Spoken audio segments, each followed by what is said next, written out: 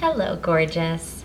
This morning I am sitting at my laptop recording this episode with my fennel tea and really excited to share some of the things that I've learned and some thoughts I've been having around gratitude.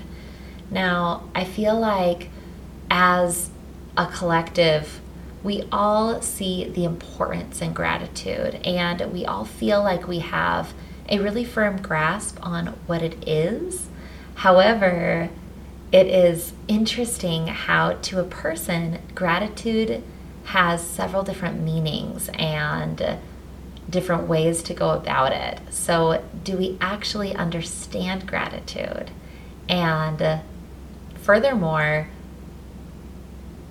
despite us being so aware of how important it is, how many of us statistically are actively practicing gratitude to fully embody its benefits?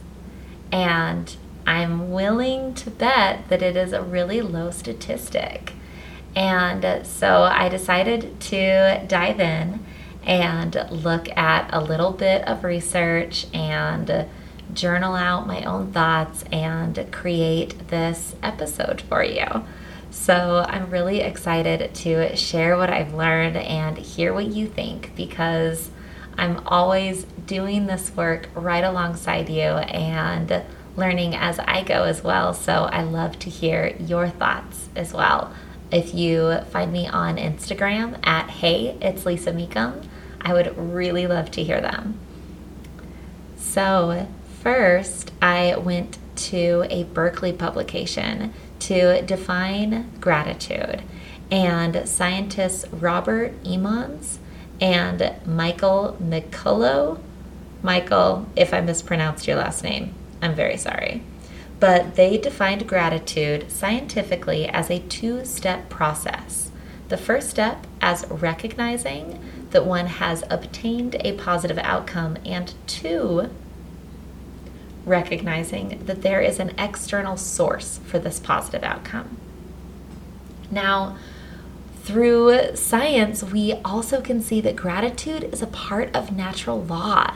According to the same publication from Berkeley, animals as diverse as fish and birds and vampire bats engage in what's called reciprocal altruism activities, which are just behaviors where one animal will perform it to help another member of their species, even at the cost to themselves, so that way they, on an instinctual level, they will repay them that favor at a later date.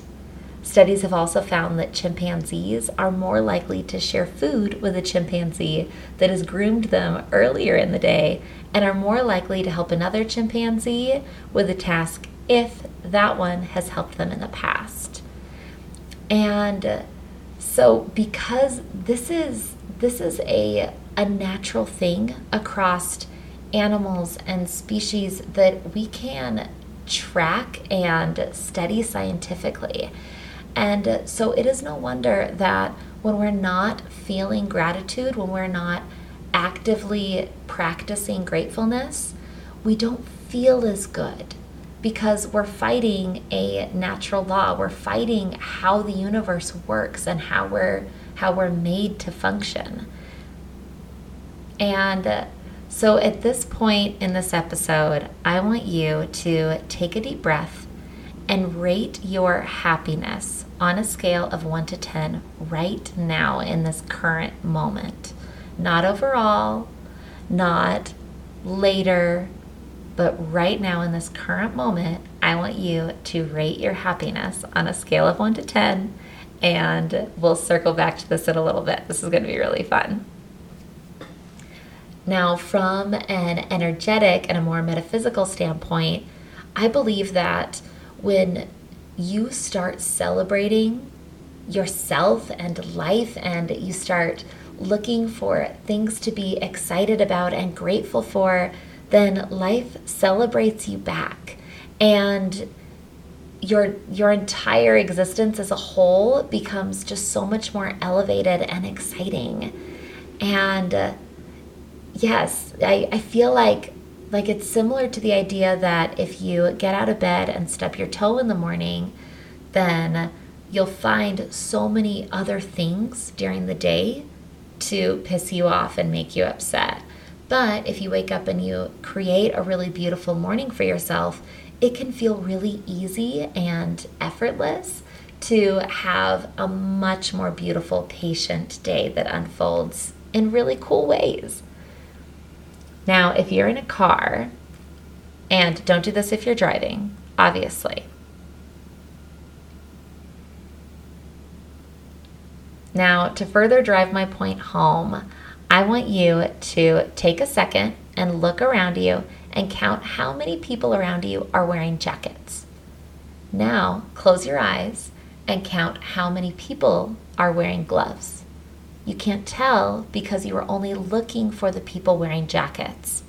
And the same thing goes for looking for the good around you and being grateful and allowing that to take up more of your valuable brain space.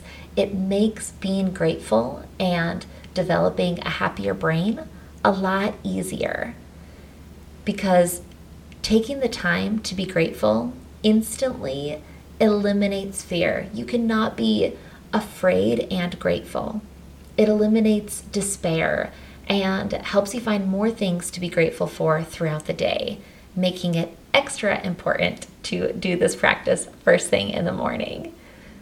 Gratitude also helps you feel more overall satisfied in your life and boosts your self-esteem.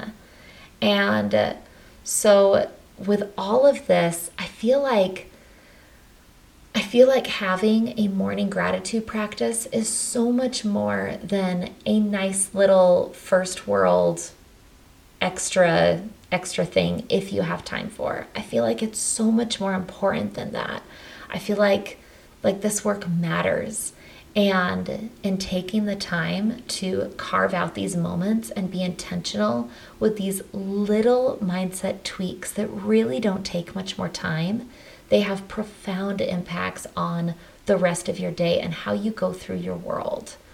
Now, after this episode, I want you to turn your Do Not Disturb on your phone, close your eyes, and count 33 things you are grateful for on your fingers. Count 33. And I like to start with my health, because without your health, it's really difficult for a lot of these other things to be as easily enjoyed. Then, after you've counted those 33 things, I want you to ask yourself how you feel on a scale of 1 to 10.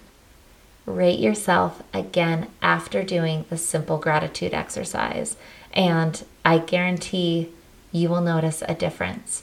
You'll feel better, and it really only takes a couple minutes because there is so much to be grateful for. Now, I can't wait to see you in next week's episode and hear how this practice went.